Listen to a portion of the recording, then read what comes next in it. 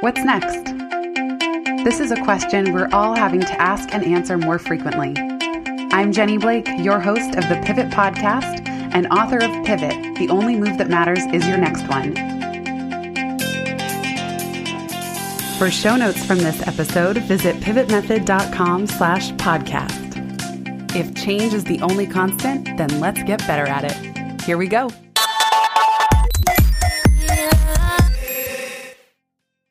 Welcome back to the Pivot Podcast, everybody. I'm here again today with Dr. MJC. We did our last episode that was focusing on the pandemic and where things are in episode 186 on apocalypsis, improv, and light. That was on April 11th. We're recording this one today on Thursday, April 30th. And I actually wanted to start us off with a recording of the 7 p.m. soundscape here in New York City, and start this conversation with a note of gratitude to all of the workers, everybody who's working in the hospitals, working in public transportation, delivery services, the restaurants that are still operational, every single business that has found a way to stay in service during this time. And so I'm going to play you this clip. I hope you enjoy.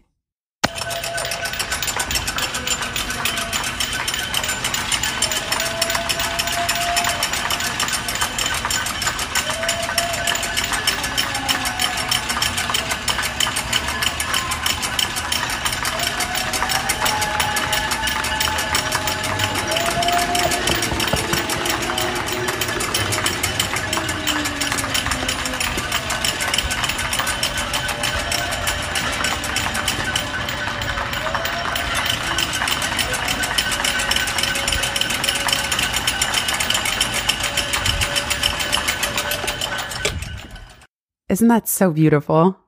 Jenny, thanks for asking me on and starting off the podcast with that. I'm speechless.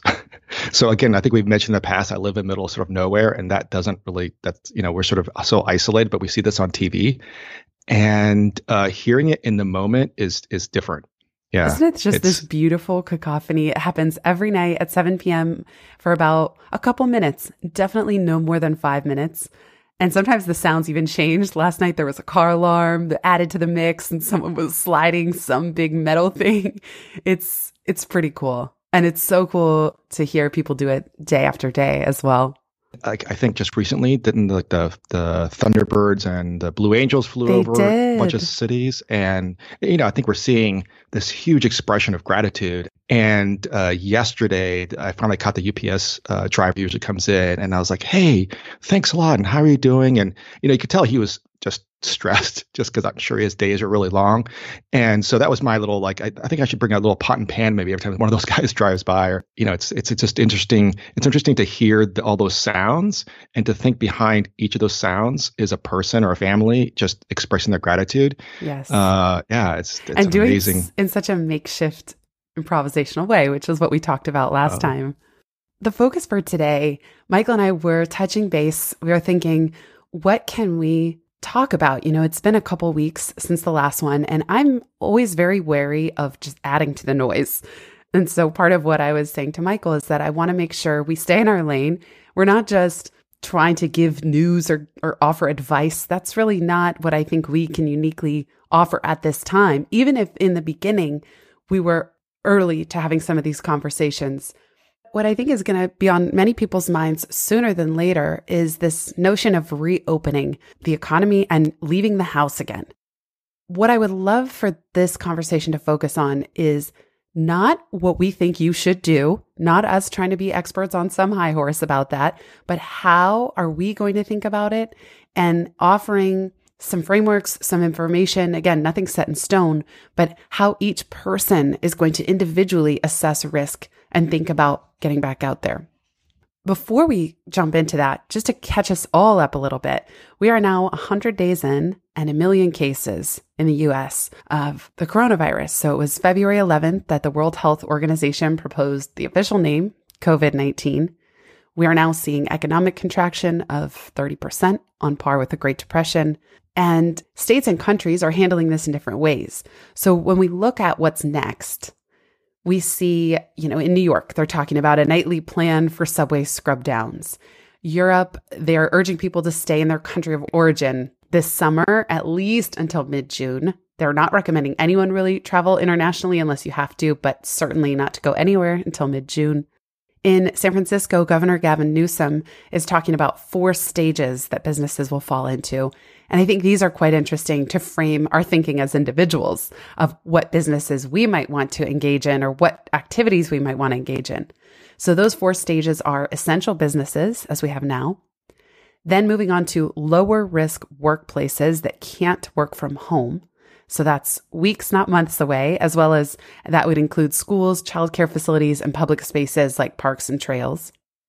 The 3rd stage would be higher risk workplaces like movie theaters, gyms, salons, religious services, and sports without live audiences. And Governor Newsom said that's months, not weeks away. And then the 4th stage would be reopening things like concert venues, conventions, and sports stadiums. The Alphabet CEO Sundar Pichai told employees that they could expect to work from home until at least June 1. So that's interesting of just looking at no matter what the national guidelines are, that's what Google/Alphabet is going to be doing. And that even when they do return, it will be staggered and incremental. All the way on the other side of the spectrum, we have the Sweden experiment of actually letting people be out and about even now to develop, quote, herd immunity. So that's a lot of the kind of the range of some of what we're seeing and hearing in terms of opening things back up. Michael, is there anything that you would add to what you're seeing and hearing? Yeah, I think we are, I think the statistics show us we're on the other side of the peak. So now it's the reality is hitting us of what are we going to do next? And Jenny, I think your summary was great. We have to, I think, continue to look long term. And the conversations that I'm having with my clients is to let you know we're talking about 12 to 18 months coming up with a plan for their businesses now that we're basically over the peak and have gotten a little bit of a handle on what's happening. And again, 12 to 18 months is sort of nobody's thinking anything about past that really. I do want to talk a little bit about the Sweden experiment, which is I find very interesting. And if folks haven't had a chance to look at that, I think that was a New York Times article, an opinion piece that was published by Thomas Friedman back on the 28th of this month. So fairly new, and it's got some good data on it. And just to clarify a little bit what they're doing, if I can, they are really cocooning or really protecting all those over the age of 65 and other individuals with healthcare conditions that make them more susceptible to COVID. And at the same time, not really having a lockdown, as you mentioned, Jenny, but rather having social distancing. They're basically allowing somewhat normal traffic. And in fact, their schools, I think under grade 9 are still open, including daycare centers. So they're taking kind of a risk that they're saying that the healthy people are more likely to do well. We're going to be with us for a while, and we're going to try to have, as you mentioned, herd immunity. If you compare them in the article, I'm just quoting what's in the article. If you compare them to their Scandinavian neighbors, they actually have their death rates are significantly higher, as you would expect. And so they've, at some level have made some sort of calculated risk that this will get them to the other side of this a little more quickly. One of the things I want to mention, because of the work I've done in the past around population health, and when we talk a little bit about health disparities, Sweden is very different than the United States, and I think it's been on the news quite a bit about the impact on those in lower socioeconomic parts of America, especially in the New York City, the 5 boroughs, really getting hit really hard with the disease and deaths. And unlike a lot of America, Sweden has a very strong public health system, has a lot of social services, and it's a pretty the variability in their socioeconomic status isn't as great as the United States. So that being said, there may be somewhat of a protective effect to their population because of what they've done on that side of the coin. So they've heavily invested in public health and social services for their citizens, which then obviously that water raises all boats. And so you tend to have a little bit of more healthy population. And if you look at the data and survival all across the board, Sweden is doing significantly better than the United States, even before COVID-19. So I think it's an interesting experiment. And I think it speaks to us to some degree about the investment that we'll need to have in the future around public health. Because I think if we are a little bit more like Sweden, this might be a little bit easier trip. I'm so glad you brought up the public health aspect of this included when we talk about the Sweden experiment, because I will say this, there are days where I return to, quote, the new normal that everyone's talking about. And I'm not that scared when I leave the house. I have a mask. I'm doing all the right things. And I'm just not that concerned. There have been other days where I think, okay, herd immunity. Yeah, at some point, we're all going to assess our own risk and think, should I leave the house? Should I go to this next thing, whatever it is, whether it's a beauty appointment, a medical appointment, a social picnic in the park, or even a restaurant, gasp. And then there are days where we actually encountered a neighbor who is a nurse, and she had coronavirus, she had COVID-19, and she said she thought she was going to die. She was literally on the verge. It was absolutely as miserable, as horrible as the media that they barely don't even really cover just how bad it is. I had another friend who thinks that she had it, and she also said she thought she was going to die, like she was making her peace, basically. Wow. There's another person who I encountered who said, yeah, it wasn't that bad. And when we inquired further, it was that literally this person could not move, couldn't get out of bed for 2 weeks, could not get out of bed. I mean, and then that was his version of it. It was not that bad. So what's crazy, I'm not saying any of this to scare people, but these are all younger people. These aren't the ones that we directly think of as the most at risk. And it's such a gnarly thing that we're all going to have to confront. And here in the States, without, stellar public health and safety net, it is this question of, once you've known people who've had it, it is frightening to think of that. And not just frightening from a standpoint of, will I die? Certainly we don't want any of our loved ones to pass away. And I know that's already happened. Many people do know people who've passed from coronavirus. But there's also, like, at what point am I willing to take the risk of getting that sick? And not everyone does. Of course, we know there are people who are asymptomatic and where they're just fine. But I think that's part of the cloud of uncertainty that's going to hang over all of us as we contemplate how much are we willing to engage, no matter what the government says, of whatever the guidelines are. How much are each of us individually willing to take on and willing to risk? And what is going to be worth that risk as we even think about when we're allowed to leave the house again?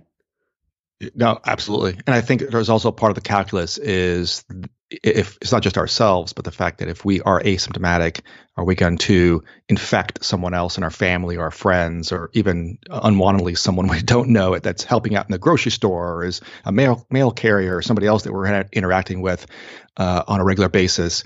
So yeah, those are all questions. And, you started off this conversation, Jenny, with asking, how we're kind of approaching with these individually. And maybe I can kick that off a little bit, but I think by what you're saying there, that is part of the conversation we're having in my family, is not just the risk to ourselves, but the unintended consequence of one of us catching COVID, being asymptomatic or having a very mild disease, and then being the case that then gets somebody else sick. And contrast that with the potential benefit, quote unquote, that Sweden is trying to derive, or in many cases, I think people have seen the plasma donations that are happening for people who have had, convalescent, basically after they've had the disease, they're donating their blood, which then the plasma gets extracted and then given to patients who are very sick.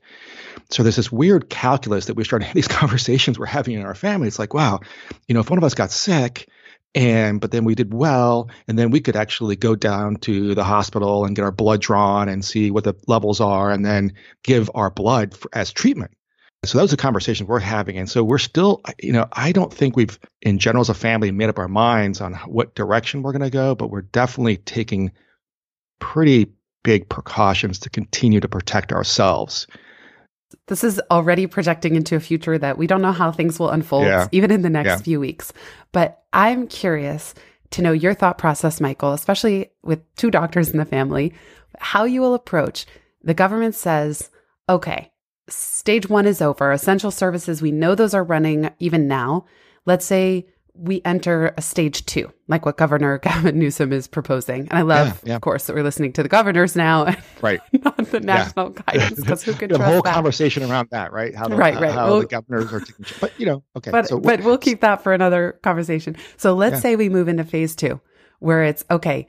The businesses that cannot work from home are allowed to reopen. So that includes, by the way, our vet is still open. We had to drop Ryder at the door. We couldn't go inside with him, but they are still operational. But let's say restaurants reopen. I think that's a very interesting example because the restaurant industry has been hit so hard and they're so beloved in all of our communities, especially the small restaurants, not the chains. Those are the heart and soul. They're the family kitchen, of these cities. They just mean so much. And so many of them are negatively impacted. And by the way, you just must listen to The Daily. Gabrielle, I'm forgetting her last name, the founder of Prune. It's a restaurant on the Lower East Side. It was such a poignant episode. And David Chang has had such poignant episodes, founder of Momofuku. And the Prune conversation where she might not be able to reopen, it's also was a written piece. So anyway, I'm going to link to both. So hypothetically speaking, restaurants reopen because they can't work from home. Would you go? How would you approach that? How would you assess the risk? Yeah. How are you going to decide if and when you want to go? And what would you even advise your kids? That's a great question. So let's start with that example. Let me get really concrete. There is a shout out to Curious Goods, the Bake Oven Inn. It's a farm to table restaurant about 4 or 5 miles from our house, which is basically where we live, like literally next door, right? So, so we're close with the owners. We eat there very often. We've made a commitment, I think I've mentioned in past shows, that we're doing takeout at least once a week, and a lot of times order enough for another day, right? So we're batching just really quickly, I think in thinking about your question, I think I would call up Catherine and say, hey, we're now releasing this, this phase 2. How are you guys doing? And I have a conversation. I guess that's, you're asking me what I would do. I would feel more comfortable going with a restaurant that I know and have some sort of personal relationship with. And I would just ask them just really plain questions like, hey, how are you guys doing on this? What precautions are you taking? I want to make sure you feel comfortable us coming, and have, I don't know, it's a 30-second conversation, a 45-second conversation that I think would allay our fears to some degree, but also I think communicate that we're also concerned, and maybe give some positive reinforcement to whatever they're doing, right? So like behavioral economics kind of stuff. So like, okay, if you're getting positive reinforcement to reinforce to do the kind of things you should be doing and having that interaction, that's right off the cuff. That would be the first restaurant I would sit in, but I would call Catherine and just say, look, we're kind of going to come over. How are things going? How are you doing this? And go from there, and then slowly kind of get out of our little turtle shell of social isolation. I think it's. And would you wear masks in the restaurant? Would you have gloves? Yeah, I'm sorry. We would wear masks.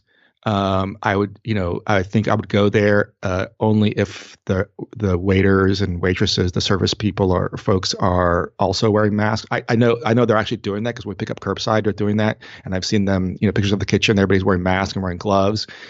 And then just what is a turnover like in the table? Like I would ask questions like, okay, how is this table ours for the day, or for the night or something, or when's the last person that came through, and how are you cleaning it, and what are you using to clean? I mean, it's kind of technical, but yeah, we would definitely, maybe answer a question more specifically, we would definitely wear masks. Obviously, it's a little hard to wear masks and eat, right?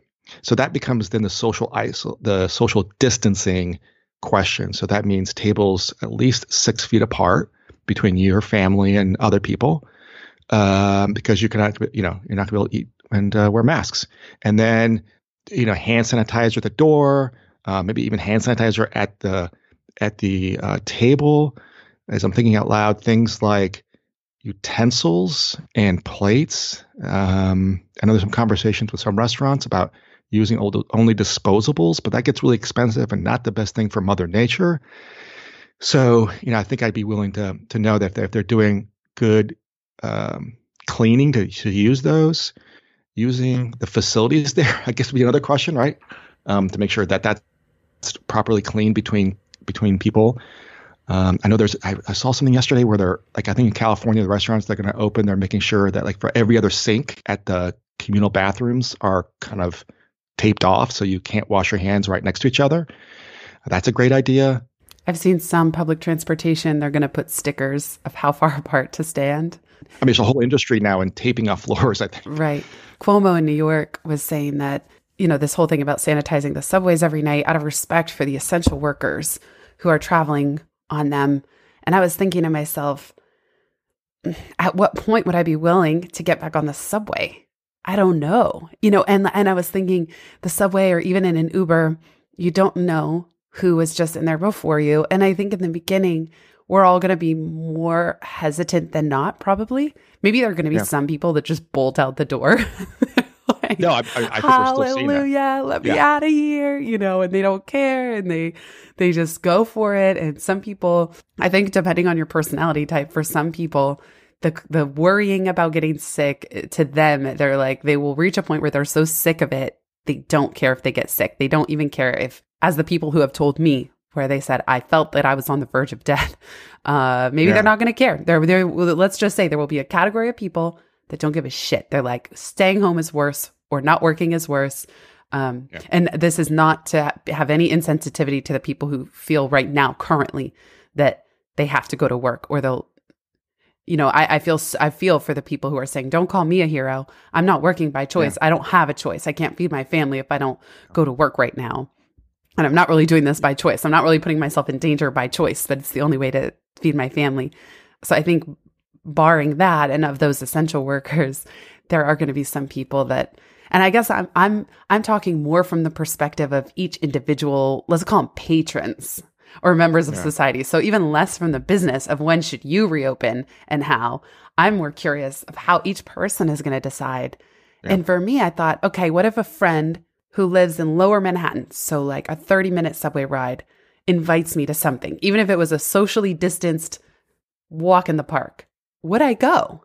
At what point would I be ready and willing to go, especially knowing that public transportation and even things like Ubers, more people have gotten sick, like subway drivers, conductors have gotten sick. And so for me, it's going to be a really interesting calculus. And there are services that I might have done before. Like, I know it's so silly, Michael, but the lady listeners can understand. But like a mani-pedi, okay? This used to happen once a month. It was just like a part of personal grooming. And once a month was really at a minimum.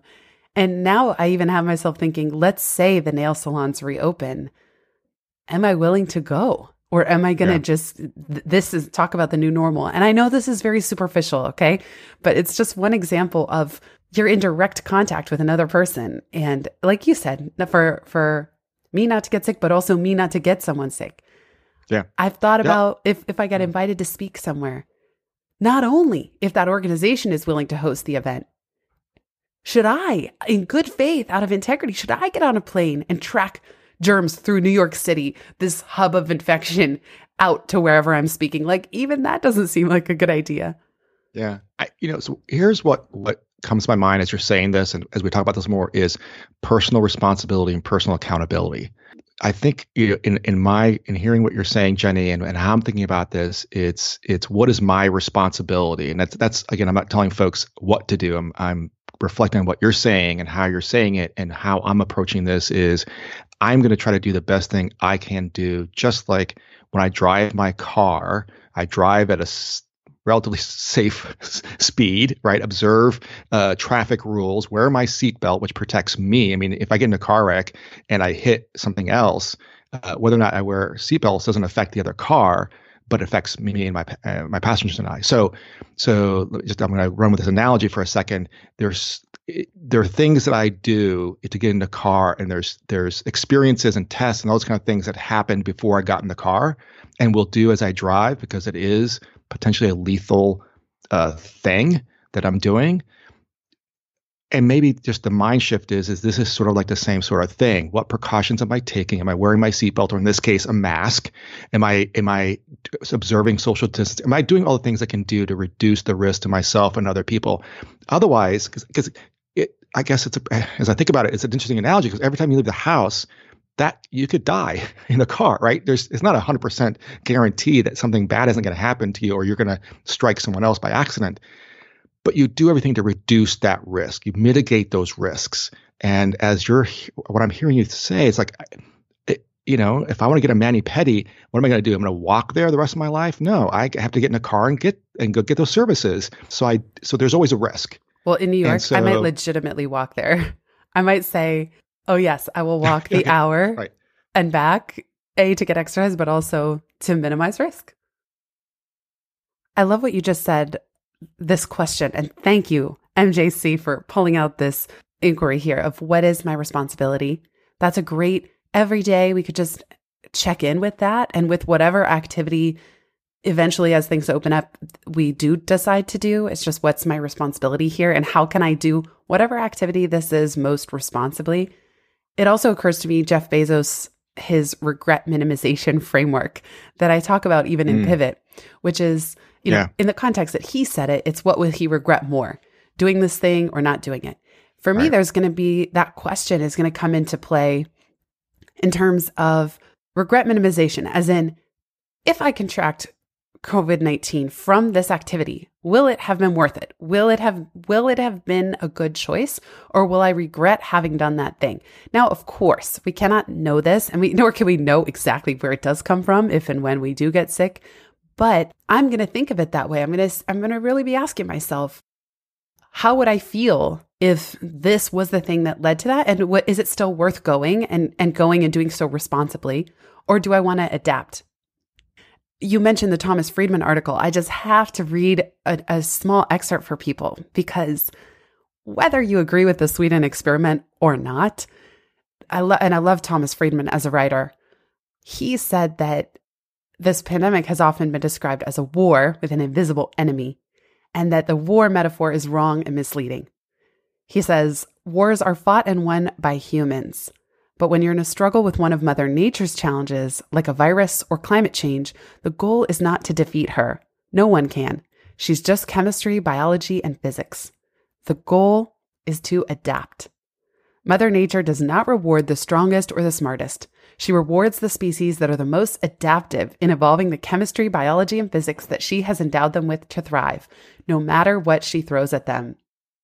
And that's so pivot friendly, the whole notion of pivot is, how do we adapt? And I love this reframe here. And I had mentioned on a previous episode, and then I was sort of feeling self-conscious that I also didn't like the war metaphor.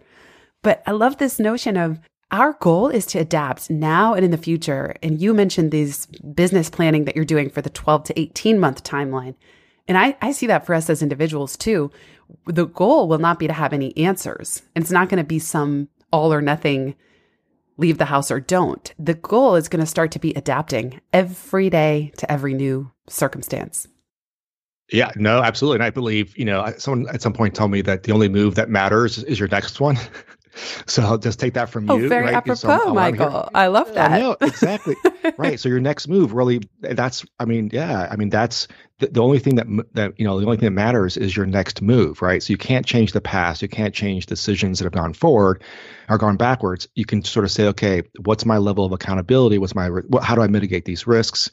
How do I, as an individual, move forward from this? And I also, when I read that part about adapting, nature is perfectly designed to do the thing it's designed to do, right? It would take us, I guess I should say, it's taken millions of years for nature to come up with the coronavirus, basically, right? And for whatever reason, it is doing exactly what it's supposed to be doing. We need to do the same. We need to adapt and change going forward. Because what if there is no vaccine? What if, just yesterday, remdesivir got approved and it has about a 31%, looks like, chance of improving symptoms. But what if that's the only thing that we have? We need to continue to adapt. You just reminded me. Go ahead. I got to pivot to something very tactical here. The nurse who was sick, and she said what she wished she had known before she got sick. And I kept meaning to say, where can I fit this into the Pivot podcast? And I'm sorry now that it's halfway through an episode. So this is for toward the end of the podcast club listeners. She said she wishes she had Gatorade in the house. And I found on Amazon Gatorade packets where you just add water, because Gatorade takes up a lot of space and has a lot of sugar, and an oximeter. She said that her oxygen was really low. And that's one of the things that worried her the most. And you can get a pulse oximeter. Am I saying it right, Michael? You can get it on Amazon. Yeah, exactly. Okay. Yeah. She wishes that she had that it would have been a big help while she was at home to have been able to monitor her oxygen levels. And she, being a nurse, did not want to go into the hospital. She said she knows what happens there. She wanted to avoid it, but those two things, so I'm going to pass that along to listeners. I think part of this adapting is also learning from each other. What do you wish you had known? What do you wish you had? Continuing to be stocked up. And there is a site I just read about, a Silicon Valley site for prepping. I think it's called The Prepared. I'll go find it. Yes, I've seen it before. Yes. Yes. They're trying to separate, you know, preparers get kind of a bad rap, and it gets caught up in a lot of political or it just, the whole notion of preparedness or preparing for the apocalypse it does get tangled in certain communities. And this site is for rational preppers, like actually the tips on why it's important to prepare, how to be prepared. So I'm going to put it in the notes. Is the domain The Prepared? I think so. Yeah, I haven't looked at it. I looked at it many moons ago. Yeah, I haven't looked at it in a while, but I haven't done the deep dive yet either. Yeah, theprepared.com. Yeah. Common sense prepping guides. What you said about the nurse and the Gatorade and those like couple simple steps, you know, I think that there are so many simple things we can do going forward. And I just just forgot to mention was, I know it sounds kind of strange, but there's only a few ways, not to sound strange, but the way I'm going to say it's going to sound strange. There's only a few ways the virus can get in your body, right? We've been concentrating so much on masks. And so one of the things that we've talked about in our family is what are we doing? It's like, you know, should we just start wearing glasses and sunglasses? Because the other way it gets in really through your eyes, your mucous membranes in your eyes, right? So I forgot to mention that earlier. Like that's such a simple thing to include, and people aren't. Healthcare workers are doing the shields, right? The reason they're doing that is to protect their eyes, really, and you know, from a direct barrier, basically. And so it's just like simple things. I'm thinking, you know. I need to make sure everybody, like in our car, to make sure everybody has like a pair of sunglasses or a pair of glasses if they wear glasses when they leave. And I don't know why that triggered that. It's like a simple thing that is just right in front of you, literally, in front of your eyes, and we're not doing, right. I hadn't thought, and actually we sort of had that conversation, never had any follow up in that. Sorry, had to do like that little promo there on using glasses. I think it's great. I mean, that's the kind of thing that we're all building the skill of how to protect ourselves in terms of our health during a pandemic. And that might seem like a very random skill. Everything I'm hearing says prepare for a resurgence in the fall. So even if things open back up in the summer, we may need this again sooner than later. Like you said, what's the thought experiment around if it doesn't go away, if there is no vaccine? And then worst case, this is the biggest pandemic of our lifetimes, and we learn all these skills around personal health and safety that we don't end up using for another 10, 20, 30, 40 years. I don't know. But that seems like a good sort of asymmetric bet to place. Like, let's do the small things, have an extra pair of sunglasses around, have a mask and some gloves, have a preparedness kit.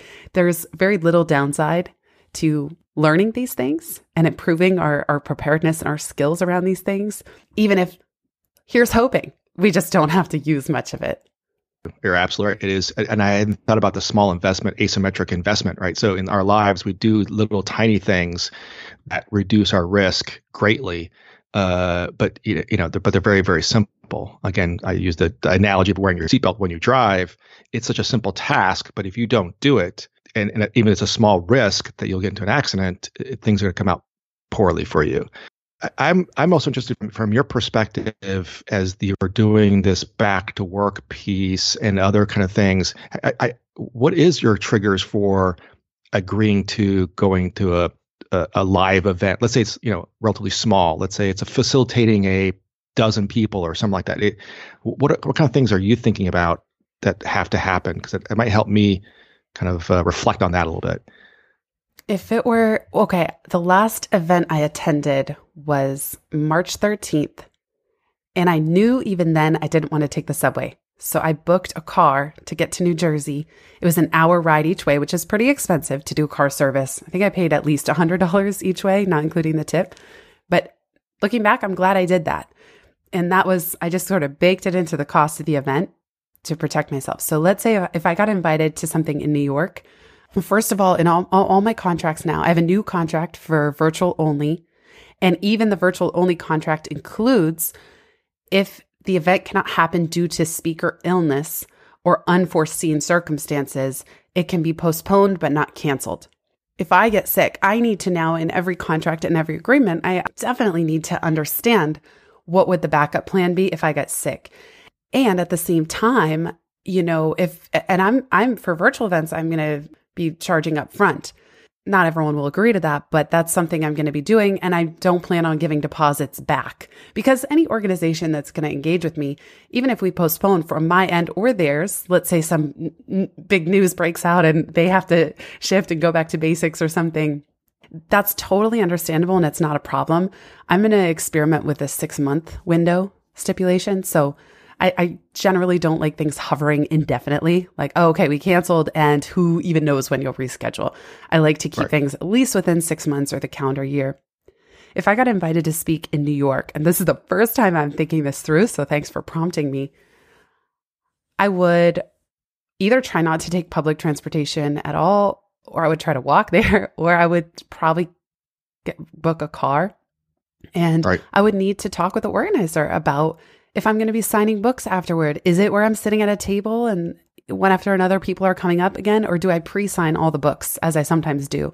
Something that would minimize the interactions. And almost after the event, a lot of people will often come speak to me afterward. It's like, would I do that? Or would I have some socially distanced, some 6 feet perimeter or some different way that we handle Q&A?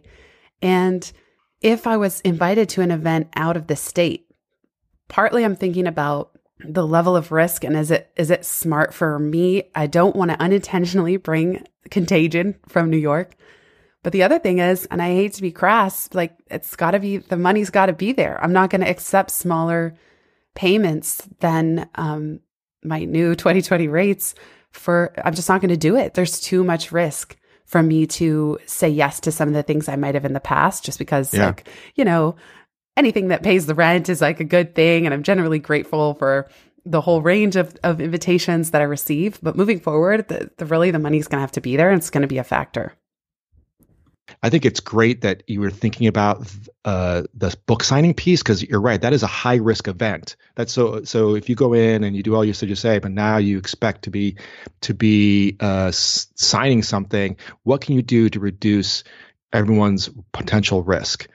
Right. So, right off the bat, it's like, okay, we know that COVID lives on texture surfaces a lot longer than flat surfaces. So right off the bat, this is for anybody who's signing books and sending them out, like all of our friends, right? So let's see, Mike Michalowicz just had his book published, right? And other folks. So, sign your books 2 or 3, 4 days in advance, put them in a box, seal it up, and let it sit in storage for a while. And then when you show up, you say, okay, these books have been signed, how long ago. Once the box is opened in a clean fashion with, wash your hands, everything that's inside of it should be fairly safe. So I know that sounds kind of a weird kind of thing, just the way we're sort of handling groceries and shipments into our house. If we're going to do something like some sort of gift or giveaway to others for like a book signing, I think that is a smart way to go about it. And the other thing that maybe a flash in my head is the calculus that people have to make to leave their home and what is the incentive. And harking back to a podcast that you did a while back with Grant Baldwin from Speaker Lab, and that conversations, I think my recollection was, what does it take? What are the economics behind leaving your home, your time with your family, and those kind of things, and doing a in-person event? I think now that calculus, Jenny, is different, right? You've now just added a couple other variables to that math equation, and the things that you mentioned just a little while ago about your safety, the safety of others, and that expense. I think it makes complete sense to me. Yeah. So people will be making that cost benefit calculus for themselves individually with whatever nature of work they do. And another thing we were saying in Momentum just yesterday is, so two things that we talked about in Momentum. One is, I think we are all going to have an eye to how do we create a recession-proof or pandemic-proof business, even if the entire thing isn't black swan proof. Not that some are saying the pandemic was not a black swan. We easily could have seen it coming. We just weren't prepared. But nonetheless, I think we're all going to be very creative about how we diversify our streams of income, even more so than before. And it's going to be more important now than ever to look at that queen bee role. You mentioned Mike Michalowicz. He illustrates this concept so beautifully in his book, Clockwork. And I talk about it in the Free Up Founder Time course, which is, what is that thing that you and only you can do in your business? And I will then extend that to the world. So within how do we serve during this pandemic? And again, using this conversation as an example, I didn't want to just add to the noise. So Michael and I were saying, what is it that we uniquely can offer, or our unique perspective, whether it's who we are, where we are, or how we say it? And I do think that as things start to open back up, people are going to be asking themselves the tough questions. Do I want to go back to the way things were? Or do I want to pivot now? Again, so many have been pivoted without choosing that, like just have been knocked on their heels and have to rebuild and do that. It's going to take time, especially even for certain jobs to come back online. But I also think there's going to be people saying, what is my unique offering to the world? And not just within the subject matter of a pandemic, but was I happy with my contribution with what I was doing? I just was on a Zoom call and someone was fired, during this time. And she said, I wasn't that happy with what I was doing. So that's what I'm getting really curious about now too, is what choices, if someone asked at Momentum, if time and money weren't an issue, what would you be doing right now? And we know it's almost funny to ask that question because time and money are such huge issues at this moment. But what if they weren't?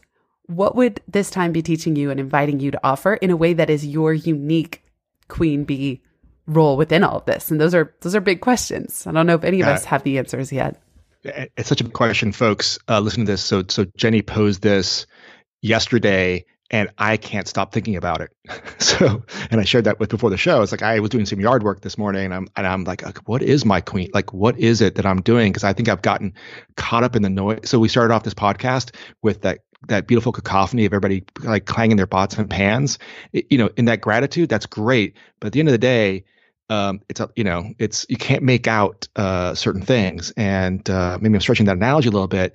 I don't want to be beating my pot and pan into the darkness, great in celebration, but what is my purpose behind that? And I'd love to have more conversations around this, because I think the queen bee role that we each have really starts with reflecting. I think you mentioned that, sort of reflecting to ourselves of what do we bring, what is that we are uniquely, how are we uniquely serving? And I think that sometimes we forget, we think we're doing it, but I think sometimes we get a little lost. It's a very deep question. Well, I love your parallel to the cacophony. I love that. I never thought of the noise of that with, even for you, Michael, it's like, if you just said, okay, I'm a doctor and let me serve. Okay. But there are many doctors speaking up. So what kind? Okay. Was a pediatrician. I worked in the U.S. Army.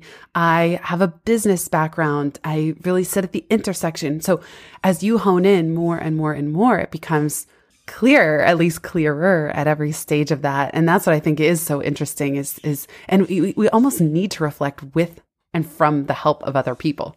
Because I think even you and I don't always know until we get feedback from listeners. Like, what is this helpful? And those messages have been such important fuel for us to say, oh, okay, we're reassured. Like, we hope we're not just adding to the noise. Last thing, Michael, you had said before we came to this that episode 200 surprised you. You were the first person to comment on it. So I'm just curious to hear before we close out, what surprised you? As I think I've discussed with Jenny and other folks that know me, I'm a very left brain analytical kind of person. And even though I think I'm an empath at some level, I don't naturally gravitate to that.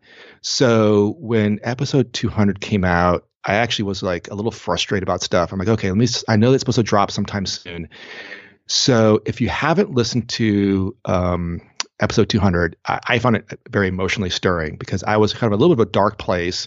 And I'm like, okay, let me just listen to something. And I said, oh, it's only like 12 minutes long. I'm like, oh, that's interesting. So that right away, that piqued my interest. And then the music, so you did the bumper at the beginning, whatever they usually get. And then the music starts and you start talking.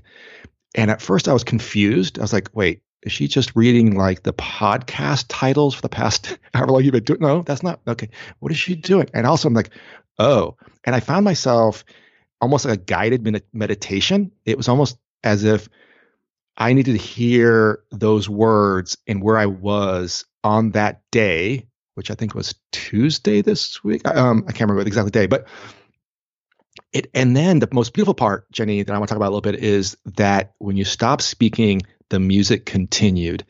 And I sat with myself and the words were grounding at some level, but also kind of like comforting. Like it was like a warm, like a brain blanket of like, oh, okay, I need to take some time to think about this. And for that 2.5, 3 minutes that music was going on, and I do meditate regularly, but it was a different type of guided meditation because it usually, you do gratitude meditations and all these other things. This was like, what am I doing? Where am I going? The questions that you posed and the queen bee thing just kept on like reverberating in my head. It was very powerful. I mean, I had a very powerful experience through it, and I feel kind of odd sharing this with you. I love it. Thank you. But it was the right thing at the right time. It was like one of those universe. Again, I'm a left brain person, so all this stuff, like And then just to let you know, I'm Stephanie Houston. Shout out to her.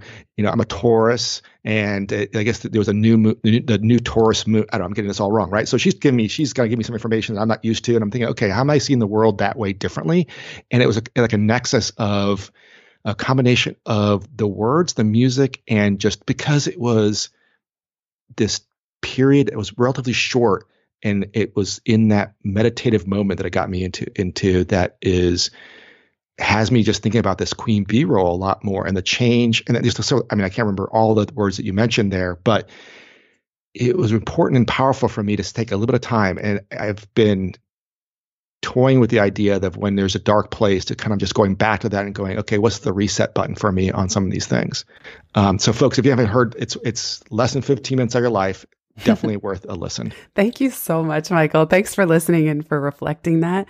I have a big smile on my face because I was thinking, how can I celebrate episode 200, but not in a way that is typically done? Like 10 things I've learned in 200 episodes. That's what I did for episode 100. And Michael, my husband, Michael, actually helped me brainstorm. And it was like, what if I just show, not tell? I just give you an experience. And the funny thing is that after I had uploaded, and by the way, I downloaded the text itself. It just came to me in one morning with my coffee, and I didn't edit it. I didn't even reread it before I went to record. I recorded it one take all the way through, didn't edit it. And then I went to find music. I use a directory called Pond 5. And I found a song, the tune that I purchased was called Flow, had the word flow in it, which the whole point of this exercise for me was about flow, downloading it in a way that was really connected and flowing, recording it and flowing and not overthinking, overanalyzing. And the music, I had cut it right when my voice stopped, and I was all ready to go, ready to hit publish. And at the last minute, I thought, you know what? I don't want to just jump them into the next episode and then the rest of their life. I actually am going to leave this silence. But as you know, I didn't explain it. It's just the song keeps playing. So I'm so happy to hear that it resonated. Thank you so much, Michael, for listening, for co-hosting these pandemic-related podcasts with me. And thanks again for another awesome conversation. Thank you, Jenny. Be well, and look forward to the next one. And again, well wishes and to the folks, and hoping the folks who listen to this have taken just a little bit out of this from our personal kind of thoughts about this. And if you get an opportunity, please, ask us questions or reflect on what was discussed today. That'd be really great. So that would be awesome. You can submit at pivotmethod.com/ask. And if you also want to give feedback on the podcast overall, I'm at another inflection point where I really genuinely want to know what's on your mind. So you can also take the listener survey at pivotmethod.com/survey. Stay safe and sane, everybody.